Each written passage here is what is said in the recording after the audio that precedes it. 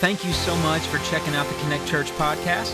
We hope you're encouraged and inspired by this week's sermon. So let's jump right in and check out this week's message. Now, it's been a couple weeks, but now I'm so excited about being back in Lord, You Sank My Battleship, Lord, Seek My Battleship series. It is so good to be back in this pulpit. Last Sunday, months ago, I was contacted by a church in Alabama, and they are a church that's been through a really hard season in their life. Big, beautiful facilities, and man, the church is just struggling. And one of the pastors asked me to come and to preach revival, and I prayed really hard about it and really felt led by the Holy Spirit to go into Alabama and to preach at this church, and got to join with Triumphant Quartet and Karen Peck and New River, and man, we threw everything we could to help that church come back to life a little. And but I tell you what, just so good to be back today. I miss being at Connect Church. Love being able to sit in the hotel room and to watch and to join with you early last Sunday morning. But Dominic, my brother, did just a fantastic job. He did a great job filling in last Sunday. Yeah, thank you, Dominic, for doing so. And loved Alabama, loved my time there. And one of the things is that when you go to a church that has a season of struggle, you're reminded of how good it is when God's moving in your midst. To be in a place where the Holy Spirit has His way and can move, and it's just it's a great joy to be your pastor. I'm reminded of that every time I leave town. We also had the opportunity there in Alabama to visit my wife's grandmother, who has been in a nursing home since the COVID pandemic has happened, and for the first time, my wife got to hug on her grandmother. And I know a lot of you guys have been through that, and it's a wonderful experience, but it was just a great time for them to come back together and to see. I have a picture here. They're working on my screen real quick, but I have a picture here of all of us together. And the weird thing about the picture is somehow everybody else took off their mask but me. So I was that guy, right, in the picture with a mask on. And I know COVID is kind of, thankfully, is coming and drawing down somewhat. But have you ever found yourself sitting in a car by yourself with your mask on by accident? Anybody? I'm not the only person. Some of y'all lying out. Listen, my favorite thing, I would drive through Sevierville, and my mom, she's an educator, and somehow we would cross paths on the road, and I would look at my mom's car, and she was wearing a mask, and nobody else was in the car. I mean, no, I would chase her down in my truck, turn around if I had to, just beat my horn at her, get it right. Mama, take off your mask. You're the only person in your heart. Well, that was me as we went and visited the nursing home. But what a wonderful time it was for us to spend together and how God moved. We on Saturday night, we saw 700 to 800 people there at the church. And do you know that nearly 40 senior adults professed faith in Jesus Christ over the weekend? Isn't that good stuff? Man, that's good stuff. And we thank the Lord for that. Now, let's go back to our sermon series that we've been out of for a couple of weeks here. And I love it. Lord, Seek My Battleship. I love that childhood game, that memory of the game of Battleship where you would work hard to guess the right coordinates. And by doing so, ultimately, you would seek the battleship of your opponent. You would hear those coveted words, that coveted phrase, you sank my battleship.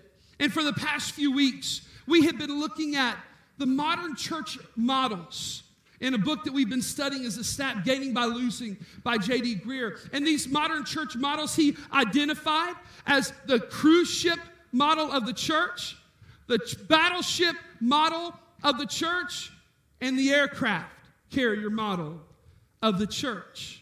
And here's been our hope that as we engage Scripture, that you and I would begin to see what the biblical model of the church, the very heart and the mission of the church ought to be. Man, how is it that we have a church that makes much of Jesus? So 4 weeks ago, we looked at the cruise ship model of the church. And here's what the cruise ship model says, that the church ought to be centered around me. That the church ought to cater to my needs. Church ought to do everything it can to make me happy. I'm the center of the attention of a church. And quickly thank you, buddy. And quickly as we begin to study Scripture, passages in 1 Peter 2, chapter 2, verse 5 and 9, Ephesians chapter 4, verse 11 through 13, we begin to see as we studied Scripture that you and I are priests and ministers of the gospel of Jesus Christ. That He's put us on the front lines to serve Him on the very front lines of God's mission to save the world. We studied 2 Timothy chapter 4 and realized that there's a season in every culture and every generation that tends to gravitate towards the cruise ship model. Everything's about me. And from studying Scripture, we quickly prayed, Lord, would you sink my cruise ship? As ministers and as preachers of the gospel, as shepherds. You see, listen, it's not only the job of the church leadership to do the work and the ministry of the church, and we find that in this battleship model, which says, hey, listen, you ready? The work and the ministry of the gospel, the work and the ministry of the church is left up to the church institution, pastors and shepherds, deacons, and church staff. But as we're quickly reminded that in Christ, we are all priests and ministers of the gospel, we begin to cry out and pray, God, would you sink the battleship mentality in us? And 2 weeks ago, or a couple weeks back, we landed on the aircraft carrier model of the church. And instead of praying, Lord, would you sink our aircraft carrier, like we had prayed before, we began to pray this, Lord, send us as fighter pilots from this aircraft carrier, Connect Church, to the front lines of your mission to save the world. Last time we gathered together, we talked being fighter pilots who take the fight to the enemy. And by doing so, we recognize the very fuel and the very power behind our fight. And it's not something, it is someone. And that is the very Holy Spirit of God, who we've been marked by, who we've been sealed in, as Ephesians chapter 1, verse 13 teaches. And so, as we talk through the fuel and the power behind every believer, the Holy Spirit, what happens once we're fueled up? What happens once we are powered up by the Holy Spirit? If last time we talked about the very fuel and the power in us, this week we talk about this and we ask, then what is our mission?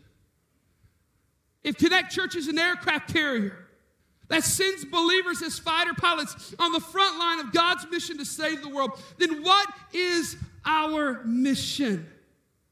And simply put, where we camp out today is that our mission is to be Spirit-filled believers who live sent.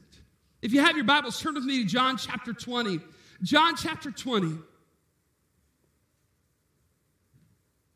And as we go there, there's the picture, right? Like, oh, my Chloe has the mask on too, right? So two of us. We're not told to take off the mask in the picture. Turn to John chapter 20, verse 21. Listen to what Jesus says. I love this. He says this, peace be with you. Now watch this phrase. You ready? In the conversation of what is our mission then? Jesus says this, as the Father has sent me, I am sending you. Man, that sounds good, but in practicality, hey, what is he sending us to do? And so here's where we're going to camp out for the rest of the morning. You ready? John chapter 14. Turn back just a few chapters. And it is here that we begin to receive our marching orders. And we begin to see a picture of the mission that we're sent to do. Now, a couple weeks ago, I broke out an old folder from 1943 that accompanied my grandfather, P-51 Mustang fighter pilots in World War II. And we talked a little bit about his accommodations, some of the wards he had. Well, interesting enough, I began to look through all the paperwork original from that time period, and I found a really interesting log. And it's a mission log. And it's from my papa. And here's what I loved about it. That at the beginning of this mission log, there's a little key. It kind of tells you what all means like this: if there's an R next to the mission, he used rockets. If there was a B, it was a bombing run. If there was a DB, that means he was dive bombing. If there was an FB, he was fire bombing. GS was ground support. AS was air support. S was STRAF, which means unrelenting machine gun and bombing mission. And I began to look through his mission log.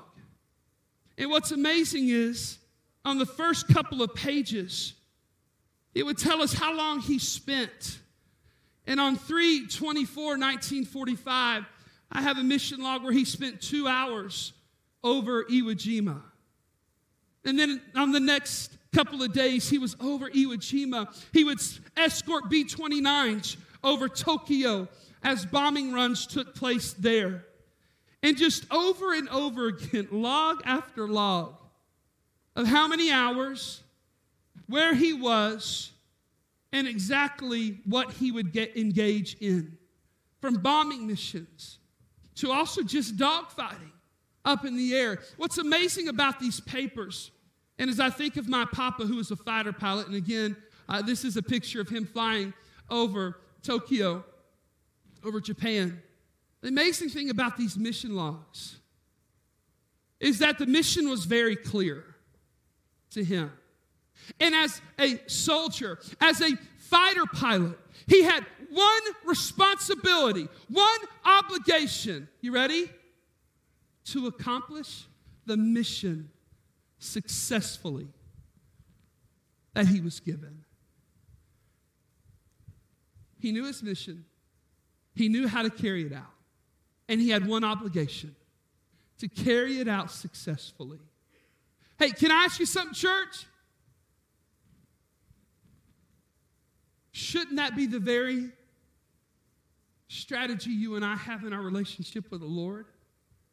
That we find in His Word a clarity of mission, and that our task is to carry out the mission given to us. The problem is there's a whole lot of church people and a whole few of them that are carrying out the mission that God has set before us. So the question becomes, how do we carry out, and what is the mission? In John chapter 14, verse 12, we begin to see a picture of what that mission is. So turn in your Bibles there, if you would. John chapter 14, verse 12. And listen to Jesus in this conversation with his disciples. He says this: "Very truly I tell you, whoever believes in me." Can we just stop there? And again, can I remind you of the inclusive language of Jesus here?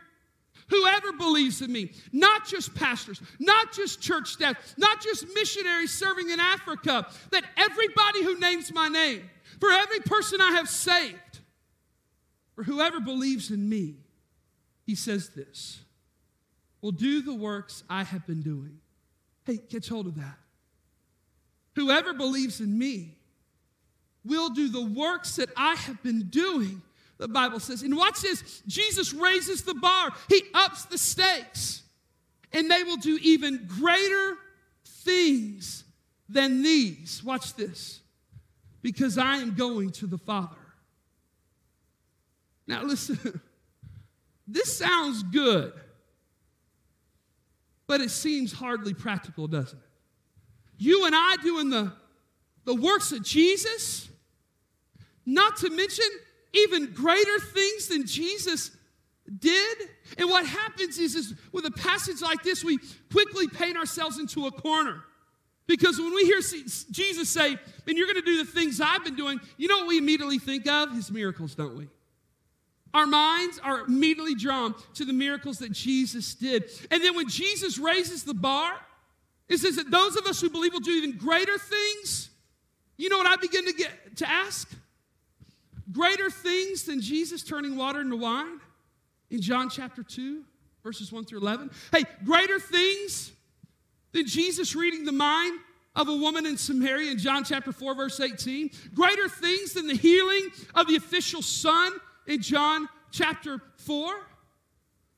Greater things than the healing of a crippled man who'd been crippled for 38 years in John chapter 5. Greater things than the feeding of the 5,000 people with just a few loaves of bread and 2 fish in John chapter 5. Hey, greater things than walking on water in John chapter 5, John chapter 6. Hey, greater things than healing a man who was born blind in John chapter 9. And here's the granddaddy of them all. Hey, greater things than raising Lazarus from the dead 4 days after he's been lying in the grave in John chapter 11. And that is all that Jesus had accomplished when he said, not only will you do the works that I do, but you'll do greater things than these. And we hear what Jesus is saying, but isn't it hard to believe? When was the last time you walked on the water in your bathtub? When was the last time the pizza rolls and the bagel bites just kept coming after your kids had eaten supper? Hey, when was the last time you drove by a graveyard and said, get up, and somebody did? Greater things than these. And here's where we have to be careful, church. We cannot limit the work of Jesus to just miracles alone. Because here's what we find. We find the works of the message he lived, he taught, and he preached the very gospel. We see works of prayer and works of discipleship, the work of the cross, works of suffering, the works of loving the unlovable, forgiving the unforgivable, and reaching the unreachable, and so much more. You see, when Jesus says, you will do the works that I do, I'm reminded of what Paul writes in 1 Corinthians chapter 12. Well, he reminds the church, to each, the Bible says in 1 Corinthians 12, to each is given the manifestation of the Spirit for the common good. For to one is given the Spirit, the utterance of wisdom, to another faith by the same Spirit, and to the other healing by the one Spirit, and to another working miracles. And on in verse 29, Paul says this about these gifts and these works. Do all work miracles? The context is no. Do all possess gifts of healing? The context of that is no. Do all speak with tongues? The context of that is no. And what he's reminding the church is that we are all gifted differently. But our giftedness, fueled and empowered by the Holy Spirit of God, is synonymous, it is tantamount, it is equal to the very works that Jesus did. And you look and you think, well, what about the works of Christ that we're to do? What's the why behind them? Why did he do them? What was the aim? What was the mission of his works? Well, if you go back in verse 11 of John chapter 14, Jesus tells us. He says this, believe me when I say that I am in the Father, and the Father is in me. And watch what he says, or at least believe on the evidence of the works themselves. You ready? The end, the mission of the works of Christ were to lead people into the belief of the gospel, belief in God, and the good news of his salvation. That was the very work of Christ that he was sent to do, and that he sends you and I to do. Hey guys, that is the mission before us, to use our works to lead people to believe in God and God's rescue mission to save the world. And don't forget what Jesus said, not only will you do my works, but you'll do even greater things than these, because I am going to the Father. You say, if you listen, greater things. I can't wrap my mind around it. It doesn't make sense to me. What are these greater things? Hey, did you know that this Sunday is known in the church worldwide as Pentecost Sunday? And we celebrate on this day Pentecost Sunday, marking the day that Jesus sent the Holy Spirit to the disciples as he promised to do in Scripture. It's, hey, by the way, the birthday of the church. So happy birthday. The birthday of the church is what we celebrate this Sunday so many years ago. It was birthed back in Acts chapter 2, verses 1 through 3. Now, Pentecost Sunday happens 50 days after the resurrection of Jesus and 10 days after his ascension into heaven. And catch what happens in Acts chapter 2, verse 21. On this first Pentecost, Peter, who is now filled with the Holy Spirit, preaches the gospel, takes part in the work of sharing the good news of Jesus. And the Bible says that on that Pentecost Sunday, 3,000 people crossed from death to life in Jesus. 3,000 people were saved. You say anything, hey, what is the greater work that Jesus was talking about in this mission? You ready? The greater work is the Holy Spirit, the church. It is people being saved and disciples made. And we see a picture of that here in Acts chapter 2 at Pentecost. The greater work is that of the Holy Spirit-filled, fueled, and empowered believer, his church, living sent and accomplishing works that lead people to believe in Jesus. That is what Jesus had in mind. Remember the last time I was here in John chapter 16, verse 7, when he looked at the disciples and says, it is for your good that I leave. Because unless I do, the advocate will not come. And in a sense, Jesus says, trust me, you want him. That is the very greater work. Last time I preached, I encouraged you to see Connect Church as an aircraft carrier, sending you the believer, the fighter pilot, on the front lines of God's mission to save the world. And remember this as a fighter pilot. The number one job you have, that I have, is to accomplish the mission set before us. You ready? Your mission, my mission, is to live sent. Remember what I opened with in John chapter 20, verse 21. Jesus said, as the Father is sending me, so I am sending you. Did you know that Jesus has a certain description in the Gospel of John that he is described over 44 times as being? Did you know that? Over 44 times in the Gospel of John, Jesus is described in this one way. Now you might begin to think, well, I wonder if he was being described as healer 44 times. He wasn't, although he was the healer. Well, maybe he was described as one who can cast out demons, by the way, which he did, but this was not the most numerous description of Jesus. Well, maybe it was that he was a great preacher, by the way, the best there's ever lived. But that wasn't the description that described him 44 different times. Well, maybe it was miracle worker, by the way, which he was. But that wasn't the description some 44 times in the Gospel of John. You know the description of Jesus?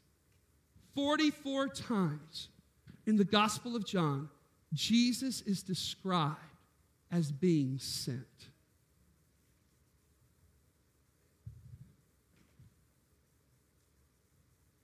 There's our mission.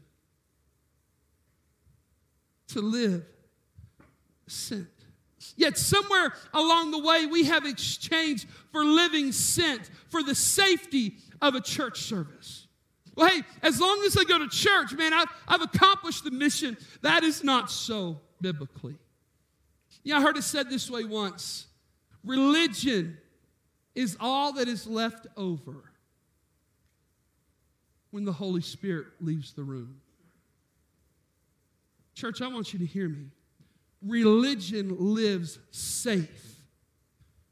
But the Holy Spirit-filled believer lives sent. David Platt would say it this way, talking about us, the church, believers in Christ. Jesus doesn't just sanitize us and put us on his sanctified shelf. He sends us on his saving mission.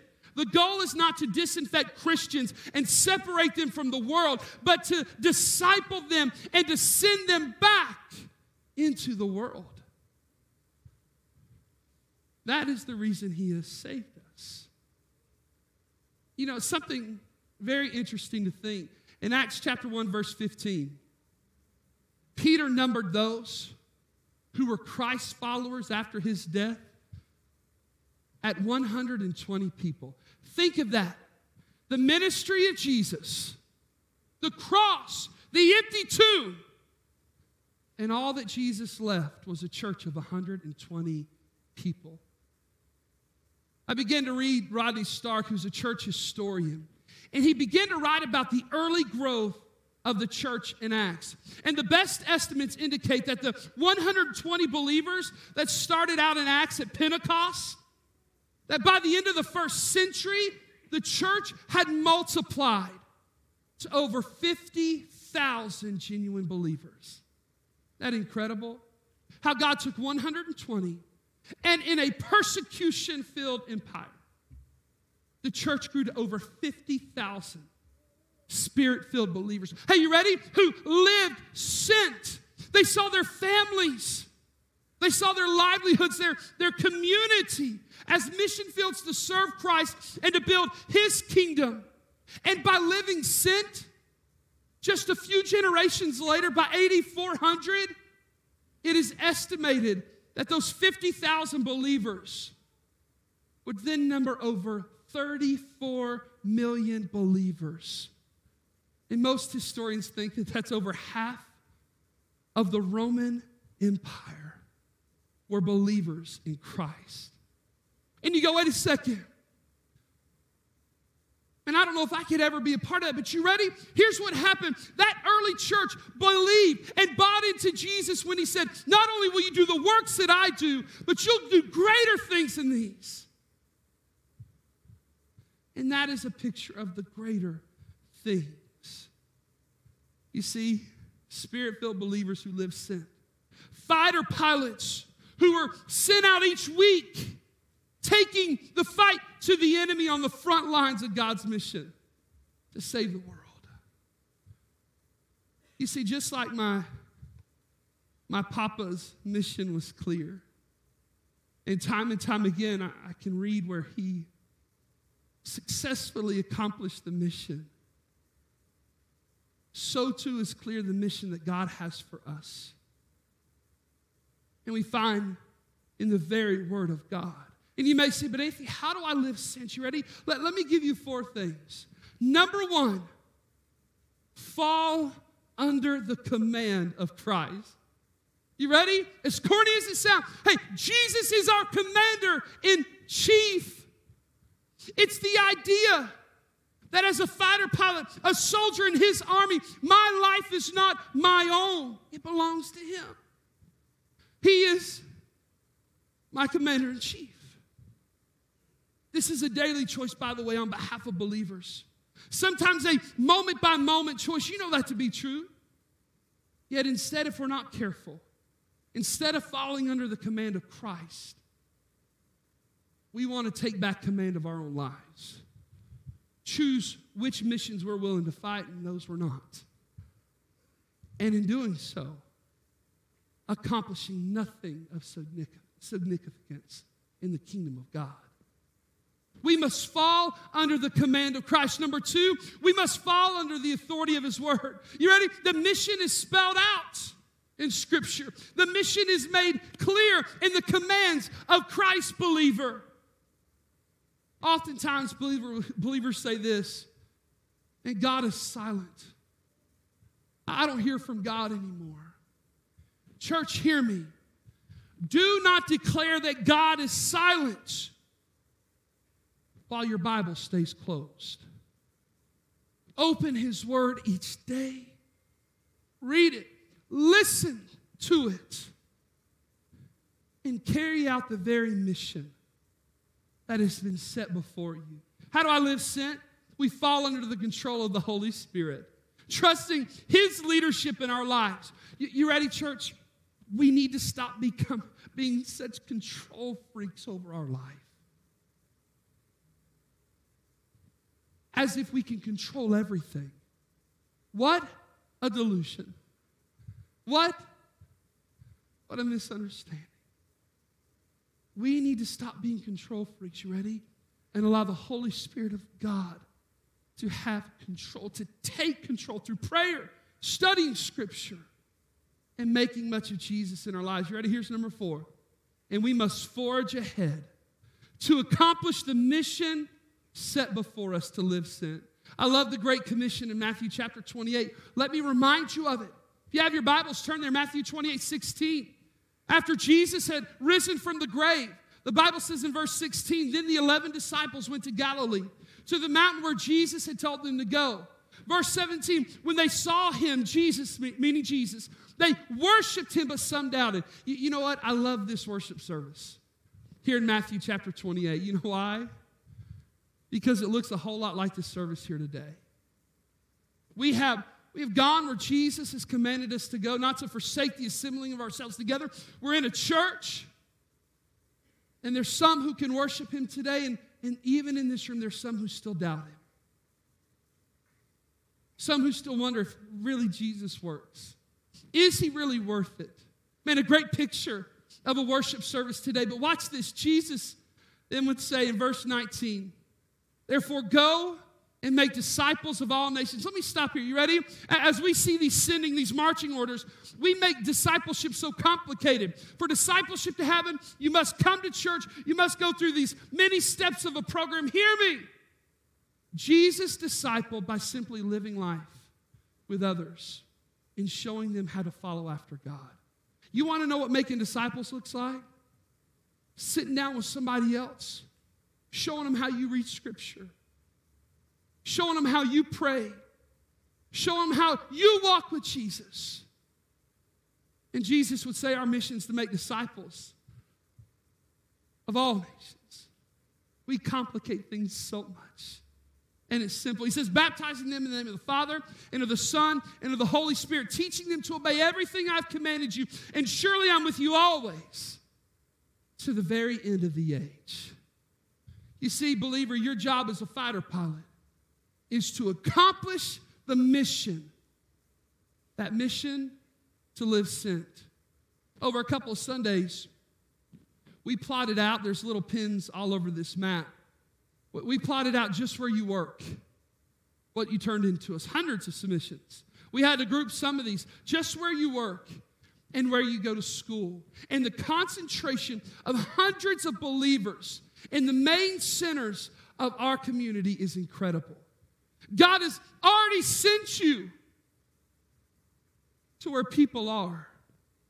And the question becomes, are you willing to accomplish the mission? Are you willing to live sent, to make disciples? You say anything, why? What is the why behind accomplishing this mission? You know, I love this quote. Because every saved person this side of heaven owes the gospel to every unsaved person this side of hell. Martin Luther said it this way once. It wouldn't matter if Jesus died 1,000 times if no one ever heard about it. You ready, church? Living sent means people see the gospel at work in our lives and hear the gospel alive on our lips. As we love God, as we love people, and we make disciples of Jesus. You know, on May 8th, very early on a Saturday mornings are the only mornings my wife and I get to sleep in. And the kids actually sleep in past 7 o'clock. It's a beautiful day. At around 5 o'clock in the morning, my mother-in-law starts texting us in a family. Listen, I love her. When you start texting at 5 in the morning, that's some fight. Anyway, it's just awful. It's hard. And as we started opening up the text, we began to see this image that took place just an hour earlier. Take a look at this video real quick on the screen, and I'll kind of explain it. That is a picture of my father-in-law's bus. Just after 4 o'clock in the morning, the driver had noticed that the bus's engine was running a little hot. You see, my father-in-law is a part of a Southern gospel group called Triumphant Quartet, where they're home. Clayton on the group is a deacon here, so is David. Jamie and Adam, the sound guy and the bus driver, are friends of ours. Eric is my father-in-law is an elder here at the church. And you see, about 4 o'clock in the morning, their bus started running hot. Well, all the guys were asleep in the back. Jamie, the bus driver, was driving. He pulled over immediately on the side of the interstate. They were heading from Illinois to Wisconsin to sing at a church. And when he got back to the back end of the bus, a new part that had just been installed had sparked a fire. Well, he ran back up to get the fire extinguisher, went back, put the fire extinguisher on it, and guys, it's as if it fed the fire. and the fire began to get rapidly out of control. Well, Jamie decided it was time to get the guys off the bus as the fire and the flames were going so fiercely. So he ran on the bus, and he literally saved their lives. Got them off the bus, and just a few moments later, there was some type of explosion on the bus. All the windshield was gone, and every screen, and the bus is no more.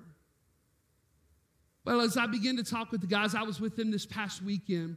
I caught Jamie, the bus driver, and I said, Jamie, listen, I know you've heard this 1,000 times, but man, thank you for saving their life. I said, not only you have an elder of mine and 2 deacons, a great friend in Scotty, and I love Adam. I said, but you know what? You saved my wife's daddy. I said, you know what? You saved my kid's beloved granddad. I can't imagine how different today would be if you didn't get him off the bus, if you didn't save him from the fire, if you didn't help them escape the flames. So I just said, Jamie, thank you for saving them from the fire. You know, I got to thinking about this mission you and I have. And it's not much different. Why is it that you and I live sent? Is because at the end of that mission, we are a part of God's mission of saving people from the fire. The fire of a life lived here on this earth without Jesus, the fire of a life lived in eternity without Jesus. We live sent so that we could serve on the front lines of God's mission to save people from the fire. And the question today is, are we living sent? Are we going from this aircraft carrier's fighter pilots on the front lines of God's mission to save the world, to save people from the fire? Are we living sent? Let's pray together, can we? Thank you again for checking out our podcast. Be sure to subscribe so you can stay up to date on our services. If you'd like to give to support our ministry, you can do that at our website. That's connectchurchpf.com. Hope you enjoyed and have a great week.